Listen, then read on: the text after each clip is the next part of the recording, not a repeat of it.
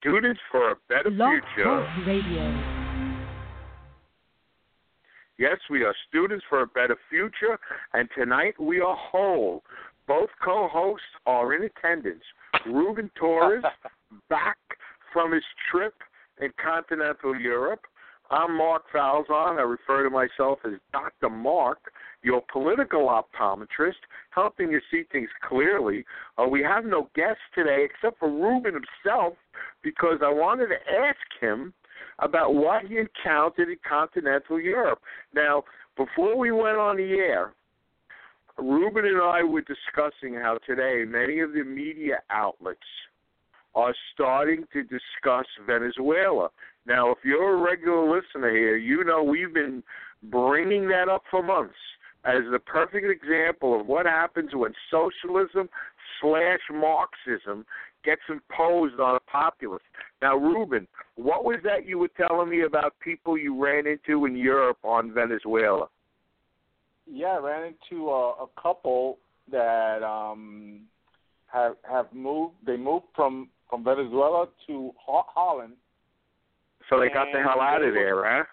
They did. I mean the individuals that are poor are not going to be able to leave. These were upper middle class individuals. The husband was an engineer for the state-run oil company, and the wife was a banker. So, these are individuals that could afford to leave, and they left. So they went to Holland, and they've been there now 6 months. And they were telling me that at night they could not leave. Once it turned 6 o'clock in the evening, and they lived in the nice areas, they would not leave. They would not go out. They would be basically trapped in their own home. That's how bad it was. Trapped by who? They were trapped. Looters they were in prison because they couldn't leave after 6 o'clock in the evening. It got dark. It became, a very violent city. I mean, where you could not be out there because women would get raped, or you would get beat up, or you would get killed. Oh, so it's even worse than they're saying. So students again. Right. Go ahead. Yeah. So, what they were recounting was that the situation, what the press is telling you, it's not even 10% of what is actually happening in Venezuela. Especially how bad it is. How bad it is. Yeah, like in the big cities like Caracas, which is capital. Right. You cannot leave unless you're part of the gangs, and you're not going to be safe. So they basically would go to work, and then they would come back before 6 o'clock. Oh wow! They couldn't even work late, which they couldn't even work late, which seems to be right a trait occupying the globe. Oh wow! That's sad. Now, again, folks, I want to remind you, not less than 20 years ago, Venezuela was one of the pearls of the Western Hemisphere and South America. Venezuela has more oil reserves than Saudi Arabia. So how did a wealthy, prosperous nation with a burgeoning middle class find themselves at this juncture where you can't even walk out the door? Babies are dying in hospitals because they don't even have enough electricity to power the hospitals. And apparently, all hospitals I know have backup systems. They either have no fuel or their backup systems aren't functioning. Babies and people are dying in hospitals. They have a shortage of everything. I saw a clip on TV, Reuben. It looked like a food truck. Well, I don't want to say the truck was hijacked. It looked like it had to pull off the road, and people were swarming it. And you know what I noticed? Most people were just grabbing one bag of food or whatever was on that truck. It looked like rice or wheat or something. It looked like 25-pound bags. People were grabbing one bag and running. Now, that tells me these people aren't looting to sell things on the black market. They're grabbing a bag of something to bring some damn food home. Now, Reuben, excuse me a second, but how did they get there? They got there because the ill-educated asses voted in whatever, Chavez.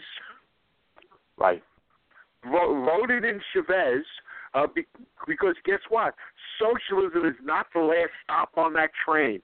I don't care if your name is Chavez. I don't care if your name is Bernie Sanders. They got one more stop on that train, outright Marxism. And look what it has done to Venezuela. Middle class, non-existent. People who were below the poverty line or at the poverty line, literally starving, forced to go out and rob and loot and kill just to feed themselves and their family. So please, students, you got to get off this suicidal romance with socialism because you're not being told the real story about it. Anyway, enough of that. Anyway, you went to Holland and Switzerland. Let me ask you, did you have the opportunity, Reuben, to stick out your chest and pound it and explain to these people how glorious Donald Trump is? Well, I'm saying that, audience, because Reuben's a Cruise fan. No. I had a stop in London for 6 hours on my connecting flight to go to Basel, Switzerland, which is basically very interesting. Basel is located right next to they border. The city borders two other countries. It borders the French border and the German border. So you got the Swiss border, the French, and the German. So when you come out of the airport, it has three different routes that you can go. You can go the German way, the French way, or the Swiss way. Wow. Well, I got to tell you, I've known a handful of Swiss people, and I don't know if this is indicative of them, but all the Swiss people I've known have been multilingual, obviously because of the geographic location in Central Europe. But I have a lot of respect for the Swiss. After you made your selection to go where you wanted to go, were you able to encounter any locals or other travelers and have any political discussions about what's going on here, sir? Well, let me retract. When I was in London, at the airport, I was able to, have my conversation. I was reading the Daily Mirror and the Guardian, which are the major newspapers in England, and one of the topics was that Donald Trump was it, not Hillary Clinton, not Bernie Sanders, but on the front page of the Daily Mirror and the Guardian was Donald Trump, because this whole dispute about that Cameron had invited Donald Trump, or Donald Trump was saying that he invited me, and the people from 10 Downing Street, where Cameron resides, they're saying, well, we're going to invite him, but we have not invited him. So that was the major conversation in London, in England, during the time that I was there. Yeah, well, let me ask you. London just elected, and it's the first major European capital to elect a Moslem mayor. Didn't that transpire while you were running through there? That was news, but the biggest news was Donald Trump and the ongoing. Yes, he invited me. He invited me between him and David Cameron. That was the headline. Well, the time that I was in Europe. Well, you know what Cameron was trying to do. You know what Cameron was trying to do.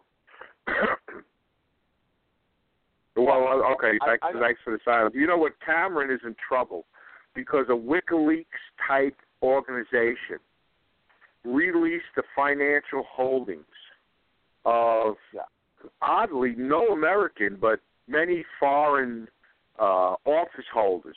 And Cameron and his family came out, had extensive financial interests outside of Britain, and he was catching a lot of flack for that.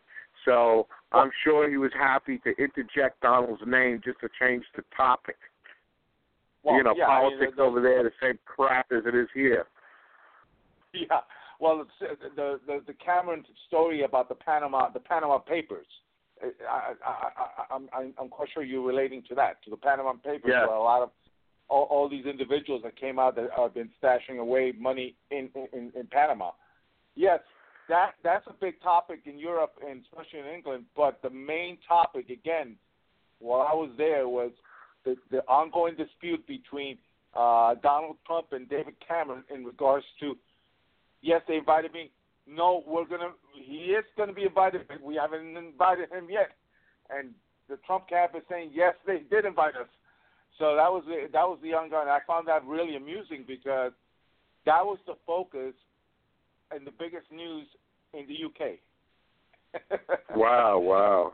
It's amazing how Donald, he's setting the tune, not just in America, not just in North America, but overseas as well. And I'm just glad. I know we've had discussions, Reuben, where I was worried that the establishment would abscond with the nomination that Trump had rightly earned. And I believe the terms I was using was we need an avalanche and a tsunami of groundswell support, and it's happened. He's clearly going to make the delegate count of 1237. It's going to be in his rearview mirror. The big issue now seems to me not what's going on in the Republican Party, but the way the Democrats are ripping at each other. I'm just loving this. If it's not Bernie going after Hillary, it's Bernie going after the DNC chairwoman. They're having all sorts of problems over there, and deservedly so. Now, Reuben, were you around in '68 for that tumultuous Democrat convention? Because I was 14 years old, and I remember everything that went on there. How old were you then in '68? I was 7 years old. Oh, okay, yeah. So you don't recall it, but it was massive street demonstrations, and what it was, it's always funny, I find, Reuben, the so-called peace wing of the Democratic Party takes to the streets, and they're violent lunatics. I just love when people go, I want peace, I'm supporting peace, let's destroy this building, let's destroy these police cars, let's hurt these innocent bystanders, all in the name of peace. Anyway, the Democrats obviously lost that election, and several after. It took the country some time to get over that. So hopefully with luck, the same thing is happening now. And I know June 7th, I've already got 5 votes for Bernie Sanders here in New Jersey because I want to see him just sticking his thumb in her eye constantly because it couldn't happen to a nice old lady. Anyway, now, after you're in Europe... Go ahead. You got the floor. If I may, so Switzerland basically has become a very, very. I mean, they're part of the European Union, but they do not use the euro. So basically, when you go to Switzerland, they use the Swiss franc. That's something that I when I've gone to Europe in the past, there's always been euros. This time was the Swiss franc. But it was, it was different. Now, you do see, the city of Basel is very multicultural. Very multicultural. It's not. I expected a city. Which that was city, totally, Reuben, was that? Could you repeat that? Which city? Basel. Basel is the second largest city in Switzerland after Geneva. Okay. And it's basically right, like I said, it has the German border and the French border.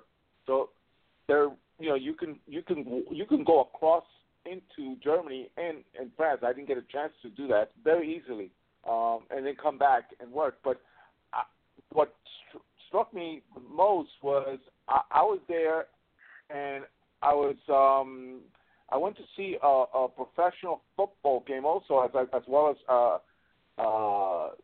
just basically traveling. And one of the things that caught my attention was the cost of living in Switzerland is very, very high.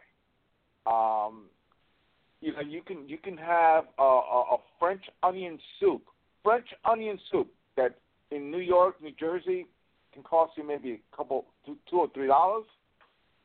In Switzerland, in Basel, Switzerland, it was $10. French onion soup. Wow. Wait, 10. Now, when you paid, were you paid with Swiss francs? No. Right. Well, Swiss francs were 10, which in turn is really like $11. Like $9. Okay. Oh, okay. So yeah. I had a son go to school. I'm sorry to interrupt you, but talk about exchange rates. I had a son go to school in Europe, in Malta. And the Maltese at that time, I don't know if they're using it now, but they weren't using the euro either. Their currency is called the Maltese lira. And the first thing I think of when I think of lira, I think of the Italian lira, where you need about 100,000 for a dollar. I'm exaggerating, but it's substantial. But the Maltese lira was the exact opposite. I had to put up $3 for one Maltese lira, $1 of Maltese lira. So it was 3 to 1. That was something. But $10 for a soup. How about for the main course, Reuben? Well, I had French fries. I had French fries, and I had a burger. A burger and French fries, which normally maybe in if you go to McDonald's, maybe $5. Yes, $5-6. Yeah, but if you go to a nice place, you're still going to spend $15 on a hamburger. But how much did they bang you for? Well, I went to a regular rinky-dinky restaurant right in the heart of the city. It was $11.50. $11.50 Swiss francs. So I asked the girl, so what do they pay you here per hour? They get paid about $20 an hour. Wow. That person, she said, listen, we do pay more. I mean, we get paid more. We do pay more taxes, but we can go to school for free. We do if we don't make a certain amount of money, we get subsidies from the government. So basically, they tax you a lot. But according to them, which I still call that socialism, they do help you. Like if you make less than $34,000 Swiss francs a year, you qualify for living. They give you an apartment or a house. Of course. Thanks, but what's the population of Switzerland now, though, Reuben? Well, the population of Switzerland, I don't have the numbers now, but I know Basel is about less than 1 million. Less than 1 million. It's a small city compared. Switzerland is not a huge country, so they can afford to do that. But they do. The cost of living is high. I mean, yeah, I just looked up, Reuben. It's in 2013. It was 8.1 million people. 8.1 million. We have several metropolitan areas that exceed that population. Yeah. I mean, the city that I was in, it's the second largest city, but it's still a small city. I got to see the whole city, and I was there for 4 days. 4 or 5 days.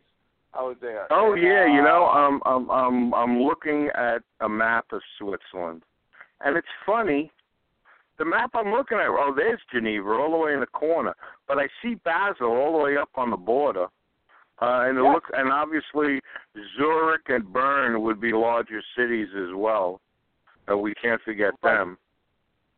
Right, but Basel is, according to what I read, and when I spoke to people, it's the second largest city, economic city in Switzerland. After. Oh, really? It's even bigger than Bern and the other city I mentioned, with Geneva? Yes. No. Yeah, because Geneva is like world famous. You know, all those Geneva's treaties. Geneva's number one. Geneva, I didn't get a chance. If I would have been there in a couple more days, I would have taken the train. The train system there, the regular train system within the city, I have never seen a more punctual train system, even in New York City. And clean. People are very, very disciplined. Even the foreigners that go there, very, very disciplined. You don't hear scandalous people screaming or radio, and it's a very, and like I said, I got a chance to travel throughout the whole city. It's not New York City when it comes to size, but I found it really, really a very, very quiet city. One of the guys was saying that where he lives, and he's an engineer. They basically pass their homes from the father onto their kids, and the kids onto their grandkids, because a regular apartment in the heart of Basel, in the nice area of Basel, it's going to be 1.5 million Swiss francs. Right now, wait a second. So I have to ask you. So now, an issue in this country, a new issue, because of the Marxist apparatchik installed in D.C., is we have this death tax. So they obviously don't have that kind of death tax over there. So maybe they're not as socialist as we think, because here in this country, if that situation that you outlined occurred, the sons would probably have to sell the house just to pay the damn taxes. Right. And what's infuriating about that is all that has been taxed already. Everything's been taxed that came in. This death tax, now, I don't have a large empire to leave my progeny, so I don't have a personal vested interest in this, but this death tax, to me, is more evidence, students and listeners, of the creeping Marxism that's occurring here in the United States. Because the one thing the Marxists hate is the bourgeoisie. The one thing the Marxists hate is private ownership. So I think the death tax is up to 55%. Of course they passed this with their comrades, the Republicans. Again, we just can't blame the Democrats for everything, because a lot of these things passed with Republican cooperation. So it's not just the Democrats, the party of the Marxist crooks, New World Order robber barons. It's also the Republicans. I had to point that out because I'm a Democrat. But I wanted to just stop for a second and just tell the listeners, come on, you can call in. You want to talk to Reuben? You want to talk to me? You want to bring up something else for the listeners? The call in is 646-915-8117. Now, Reuben, you didn't stay in Holland long? You stayed predominantly in Switzerland? I was in Holland for about 5 days. Okay. All right. So go ahead. I have family. My cousin, she's married to a Dutch man, and I learned a lot about Holland, and it's also, again, the type of system that they pay very well. If you work at McDonald's, you get paid about $22 an hour. the McDonald's over there are very, very fancy compared to the ones over here. The workers, let's say, for example, you have a car. Well, car insurance over there is about, and it doesn't matter if it's a new car or an old car, it's about $300 a month. Well, sure, they don't have the Thieving Trial Lawyers Association that have one of the political parties bought and sold. So, you see, Reuben, we are so much more advanced than the Swiss because we have this Trial Lawyers Association. And they don't. I'm sure they're envious. Yes, folks, that's sarcasm for those folks with a double-digit IQ. Anyway, let me ask you, does your cousin's wife run around in wooden shoes?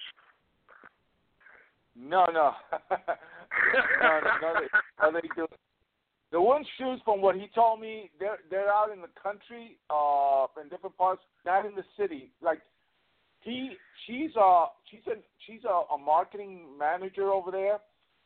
She was, she speaks Dutch. She speaks 5 languages. Wow. They speak both. English perfectly. He's what they call a certified financial planner. So they both live in the heart of Amsterdam. Amsterdam is very expensive. It's like living in Manhattan. It's the heart of the city.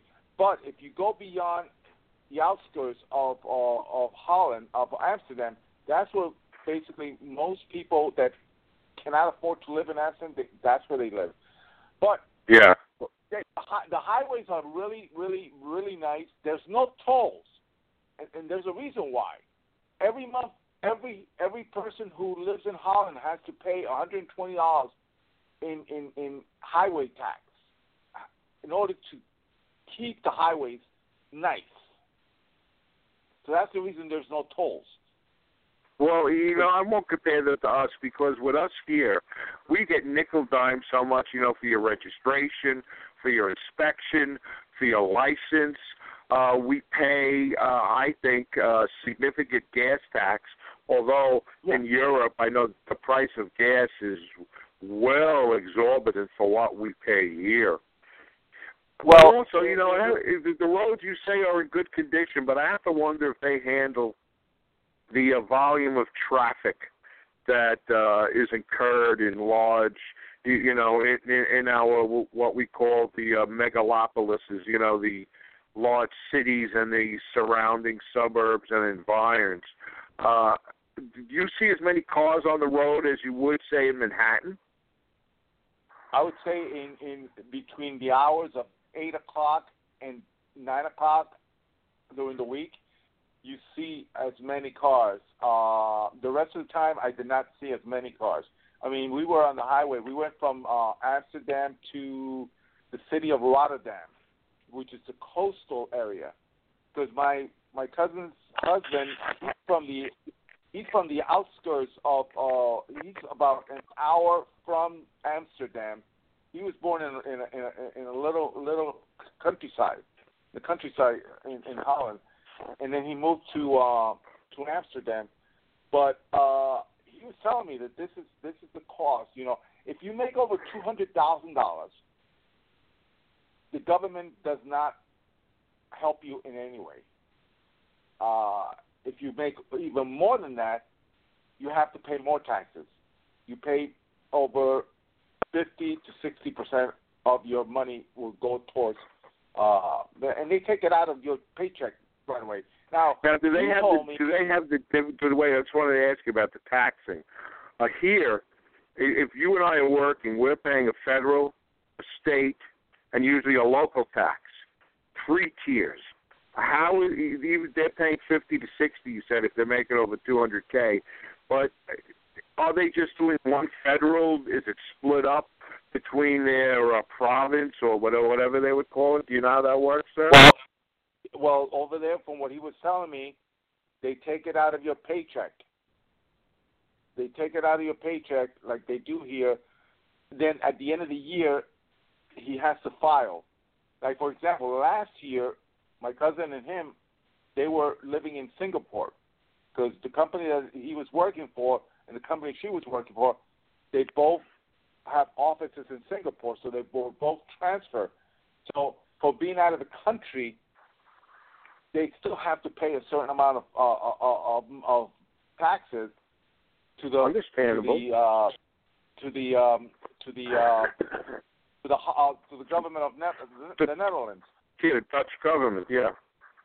The Dutch government, but what he says to me, and I found him to be more liberal, progressive, because I was detecting, and again, I met him for the first time, so I'm trying to get to know him and learn about the different aspects of the culture of Holland and the Dutch, and he's telling me that he basically supports a party called the Social Democrats.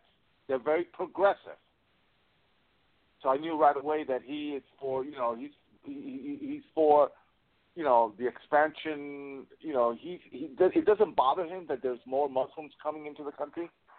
It doesn't bother him that there's more. He believes in more of the open borders aspect of it, which I didn't want to argue with him at that point. Saying I'm staying in their house. I can't be. I can't be. Yeah, I know. The European. Let me tell you. One of my sons was in school for Europe for a year at a large university. He told me he was appalled, and I don't want to call it a lack of machismo, but just a lack of red-bloodedness in the European male. My son was stunned, and he couldn't believe it, how they were. And again, I've said this once before in the air, he told me the only ones that seemed normal were the Bulgarians. He said, forget about the Italians, the Germans, the French, the this, forget about them. He said the only ones that seemed, like normal guys, and he hung around with was the Bulgarians. Your son, well, my cousin's husband said, he works with a lot of alpha males. And he brought that up, and I'm like, oh, it's interesting. But one of the things that he mentioned that I found really interesting, he says in Holland, in the Netherlands, they don't like people who like to brag, who are very, he made the comment, Donald Trump, who are loud and he says here we are taught from very young to basically we are all equals. See that? You see where that whole Democrat thing is coming from? He's telling me that's the mentality. We are all equal. We're no better. We're not better than anyone else. Or we're supposed to be at. If I'm the boss and you're my worker, we are at an equal level over there. That's what both my cousin and him were telling me. It's like I can walk and tell my boss, I don't like the way you said that to me, and he can't fire you. He can't. Yeah. Do they have strict unemployment laws? And well, first of all, I wanted to point out to the audience that Holland is really two different countries. You have the Flemish South, which is more French, and the Walloon North, which is more Germanic. So it's a country with two cultures within one. And I wanted to point that out.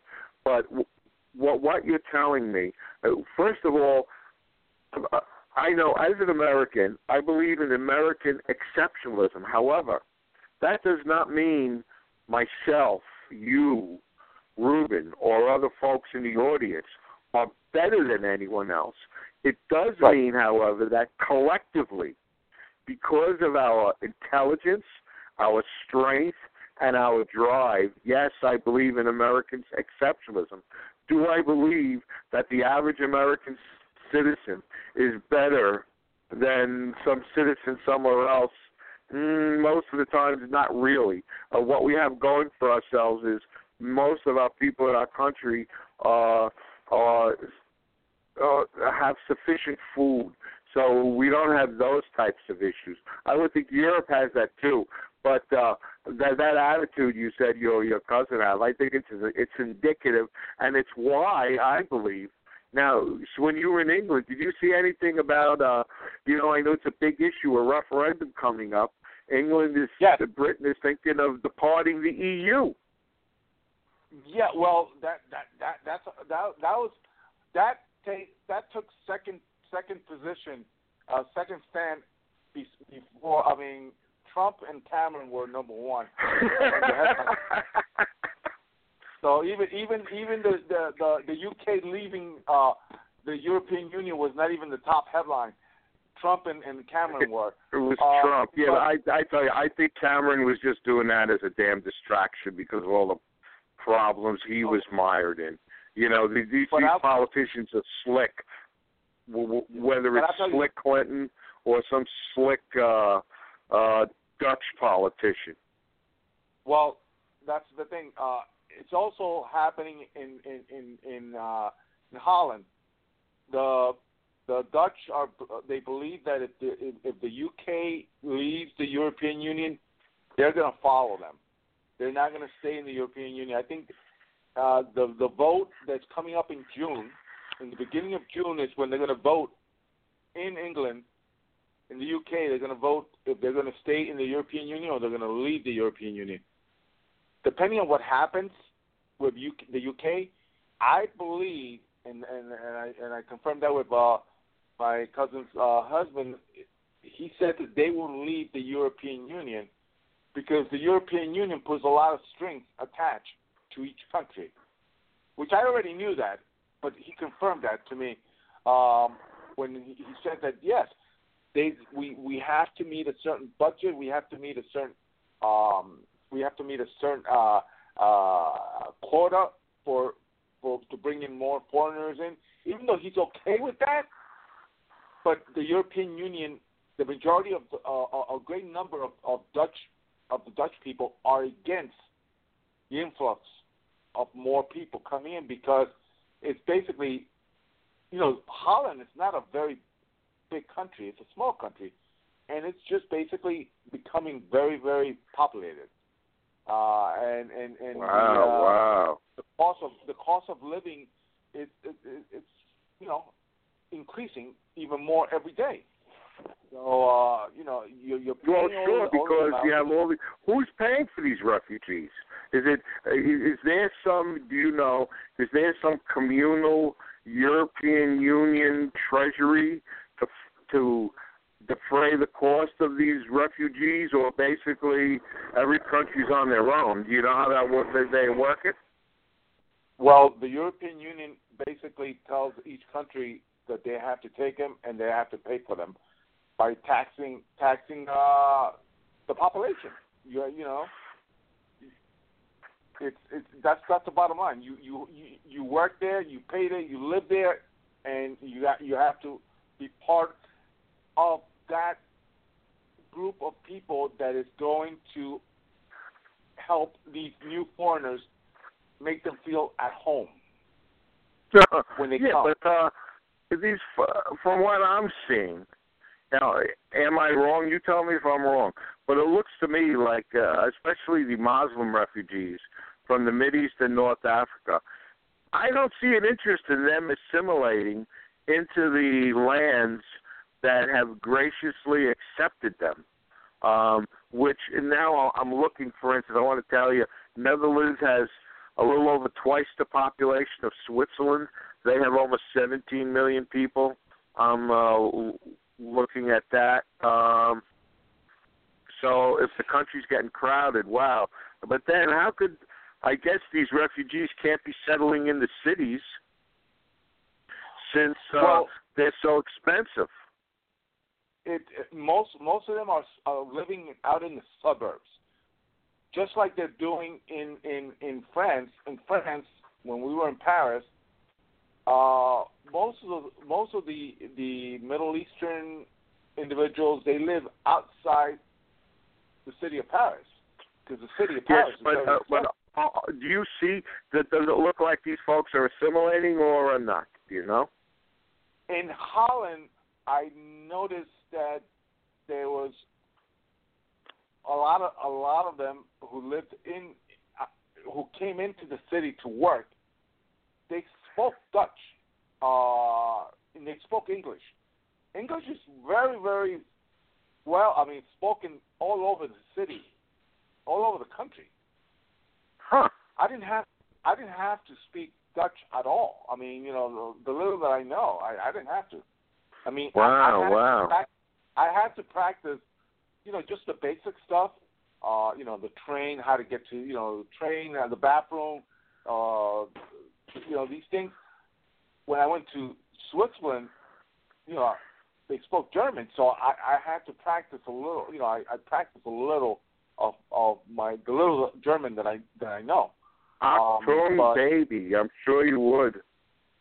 I would say Danke, which is Dankeschön, which is thank you.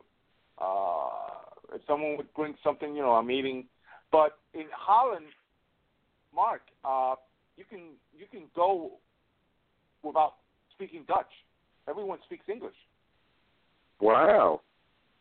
Yeah. Well, and I just want to point out to the listeners that of the when Europe went through their colonial period, a time that I'm very well read, I found that the Dutch were, in the running for some of the nastiest SOBs in the Asian and small African holdings that they pursued.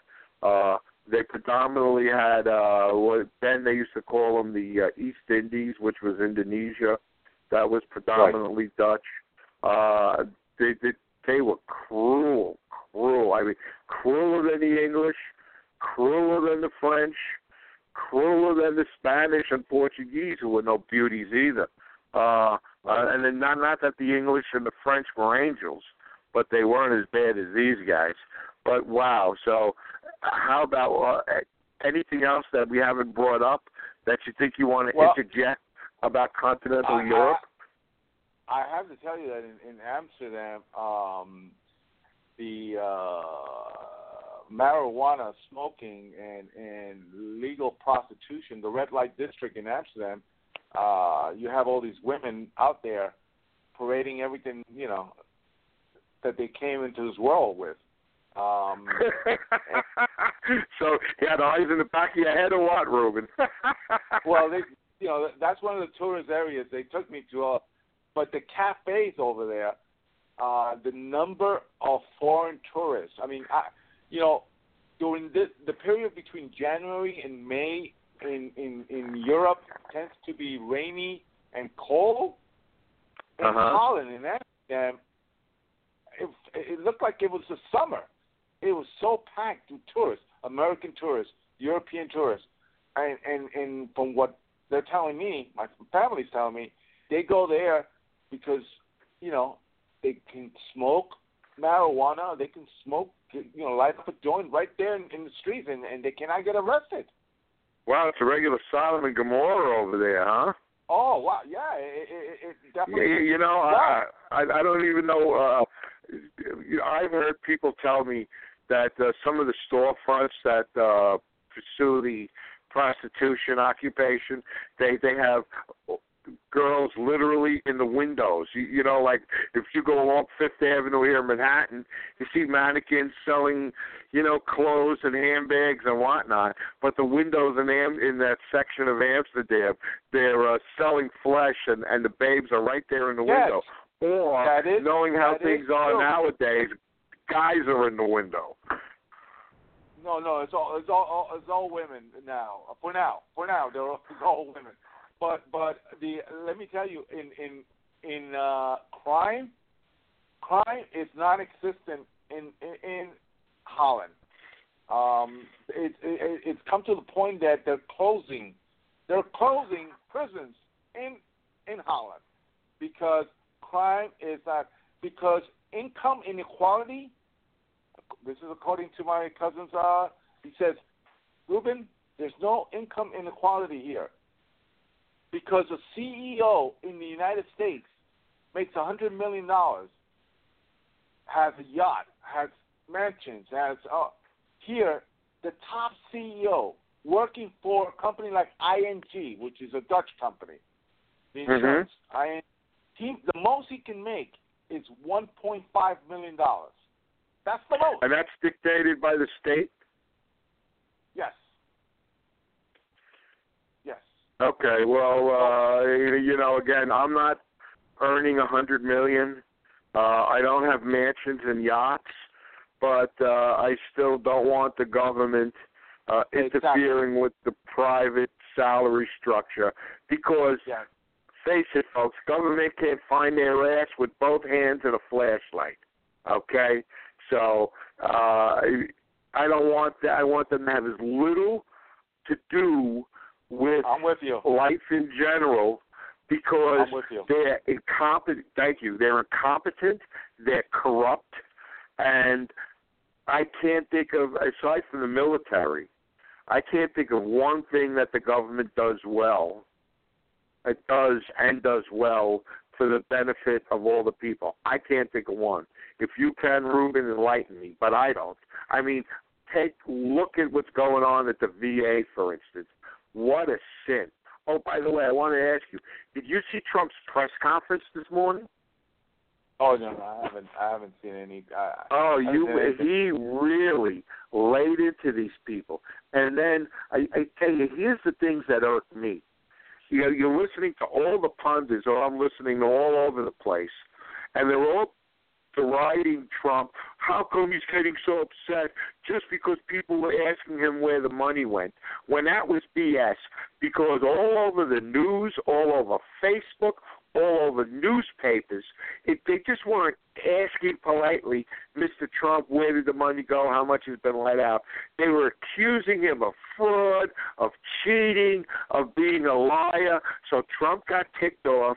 He had this press conference. He personally went through the list of the veterans orgs that received a total of $5.6 million, and he really hammered the press today. I think it was a really good day for America and a really good day for Mr. Trump. One of the reporters was busting his shoes, and he even came out and says, "Look, you're a sleazebag. You know the truth and you don't report it. You're a sleazebag." So Donald is still being Donald, and that's why we love him. He's not one of these fast-talking, script-written, phony Washington, D.C. sellouts, whether Democrat or Republican, because we are a bipartisan show, folks. Reuben's a Republican. I'm a Democrat. But please, I've had arguments with people on Facebook. I'm a Democrat. I am 180 degrees different from this cabal of crooks that the Democrats have put into power in D.C., in the federal branch, and the pursuant weaponization of all the federal agencies. I'm a million miles away from that. I'm just like a classic Democrat. These guys, I don't know what the hell they are. They're Marxist friggin' Democrats, and this country's got to wake up to that fact. Anyway, I'm sorry, Reuben, but we just can't pass up an opportunity to kick these crooks in the ass, for God's sakes. Well, I wanted to tell you something else that I just came back to mind. In Switzerland, they just passed a law where basically if you're one of these Muslim women that wants to cover her face, you will be fined 9,000 Swiss francs. So you cannot cover your face. Like in public. In public. Well, Switzerland also, folks, that's a country that has mandatory conscription. So all these men, and probably the women now, you see walking around Switzerland, have all done a stint in their armed forces. Switzerland also, am I right, has a very high gun rate, gun ownership rate. Yeah, probably more so even than here. Again, because everyone's been in the armed forces. Everyone's been taught how to shoot a rifle. You can walk around the city of Basel at 2 in the morning, 3 in the morning, and you feel safe. You feel safe. You don't have to be and I hardly saw police. I'm telling you, I think I saw a police car once or twice, and that was because we had the people from Liverpool, England, who were drunk 90% of the time, and then we had the people from Sevilla, Spain, because they were playing in the European Cup, and they were basically drunk, and I think that's the only time I saw the police. After they left, I didn't see the police at all. I know, especially now the township I live in has a very high police presence. Middletown Township, it's known. It's one of these townships where you have to be on your P's and Q's because they will nail you. They also, having raised 5 children in this town, I love this town, but I have to admit they do youth profile. If you're a young person driving around, you're going to get pulled over, at least once a week. I've counted that with all my children and their friends. So that's a startling difference. But then again, it's a smaller population. It's predominantly, I don't know if I could say homogeneous because being in the heart of Europe, there must be many different nationalities in Switzerland. How do they... What kind of visa did you get to travel to all these countries? Did you get like an EU visa? Did you have to get a specific Swiss or Dutch one? How did that work, buddy? No. One of the great things about being an American is that American passport is you can go anywhere in the world.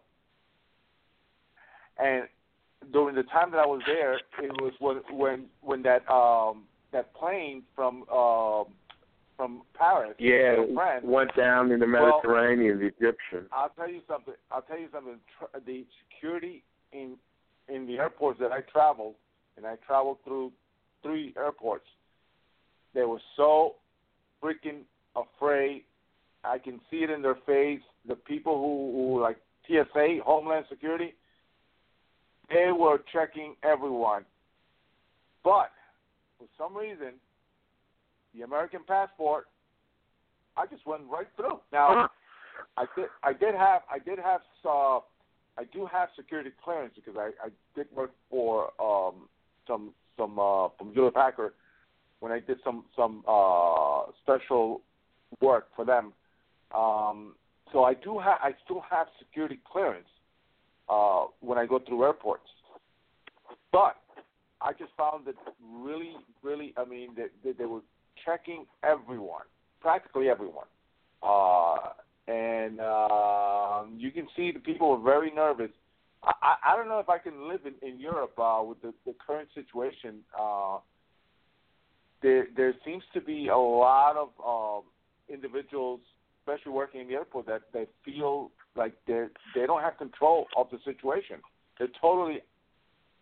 They can't control what's going on. These guys, that's scary. Yeah, it is. It is scary. I found it really scary that traveling throughout Europe was a different experience this time compared to those other times when I went with my family. How many years ago was that, Reuben? The last time we were in Madrid in Spain was in 2011. So not that long ago. You're talking like 5 years, so it's changed that much, huh? Yeah, it's changed. I mean, you can see that there's a lot of panic. There seems, because, again, there's so many people. When you have the EU passport, you can go from one country to another. This guy I was talking, he's from India. When he came from India, he's a programmer. He went to London, and he went to England. Then from there, he went to Italy. And then from Italy, then he got a job now. He lives in Switzerland. So you can move around very easily once you get the you become part of the European, you get a European passport. Right. At first when this whole European Union thing was coming on, I was in favor of it. But however, now looking back with what Trump has exposed and the people Trump has exposed, I mean, I look at it this way. a pope was pushed aside to get some climate change Marxist sock puppet Satan pope idiot in his place. Here in the United States, we have OjackaSS and his anti-American crap. Then, I'm thinking the same people that I'm sure got this pope put in, the same people that Nameless Face was backing OjackaSS, are the same people probably pulling the strings in the EU. And I would think that Britain threatening to leave the EU. We have Donald Trump in America. I'm hoping these New World Order robber baron criminal frigs are in for a bad stretch, Reuben. Yeah, hopefully they're in for a bad stretch. Donald is having an influence on some new UK leaders. This guy named David Hannan in England and a Dutch populist called Geerten, I may pronounce his last name, Geerten Wilder. He basically is talking the same way, he's following in the footsteps of Donald Trump. So you know what Donald has done, and as much as I disagree with him, but what he has done, he has really started to change in the mentality in other countries, especially in Europe, with certain individuals. Now, from the minority parties. Now, these guys that I'm mentioning are not from the major parties, but these are guys that they're getting there, though. The Austrian far-right guy lost by a hair recently. Exactly. These individuals in the UK and in Holland, the Netherlands, are going to start gaining more and more popularity because people are beginning to see that, hey, look at what's happening in the U.S. He's getting the attention of millions and millions. We got to follow him. Now, it's an uphill battle in those countries because those parties that they represent don't really have they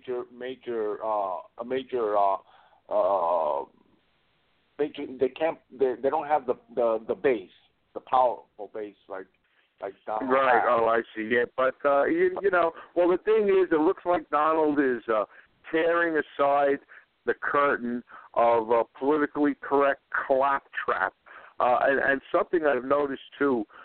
Many of the Central Europeans, like Overmore on the eastern side, Hungary, the Slovaks, they're becoming very anti-immigrant over there. And also, I'm a bit surprised at the Dutch because, tell me if I'm wrong, a few years ago, wasn't there a Dutch cartoonist making fun of Muslims and they killed him in Holland? Yes. Didn't something like that happen a few years ago? Well, the guy that I just mentioned to you, this guy has death threats. And because he's a populist, he's against the influx of all these migrants coming here, coming to Holland. So sure, he's standing up. He's not following in line with the wussification of the male species. You know what, Reuben? We only got a minute left. I just wanted to say we are students for a better future. This is Reuben Torres was talking with me, Mark Falzon. Our leader is Her Highness Doreen Finkel, a terrific lady. We do accept donations at our website. We are a 501c3. We are a legitimate outfit. Yes, we rolled on the floors with the IRS to eventually get that because we were one of the groups. Our original founding group was one of the groups targeted and harassed by the IRS. I know of several others in Jersey. And by the way, folks, it's still going on. Our marvelous press is doing their terrific duty, reporting on the dictatorial aspects of the OjackaSS junta and regime. And on that note, Reuben says good night. I say good night. Dory says good night. Good night. Good night.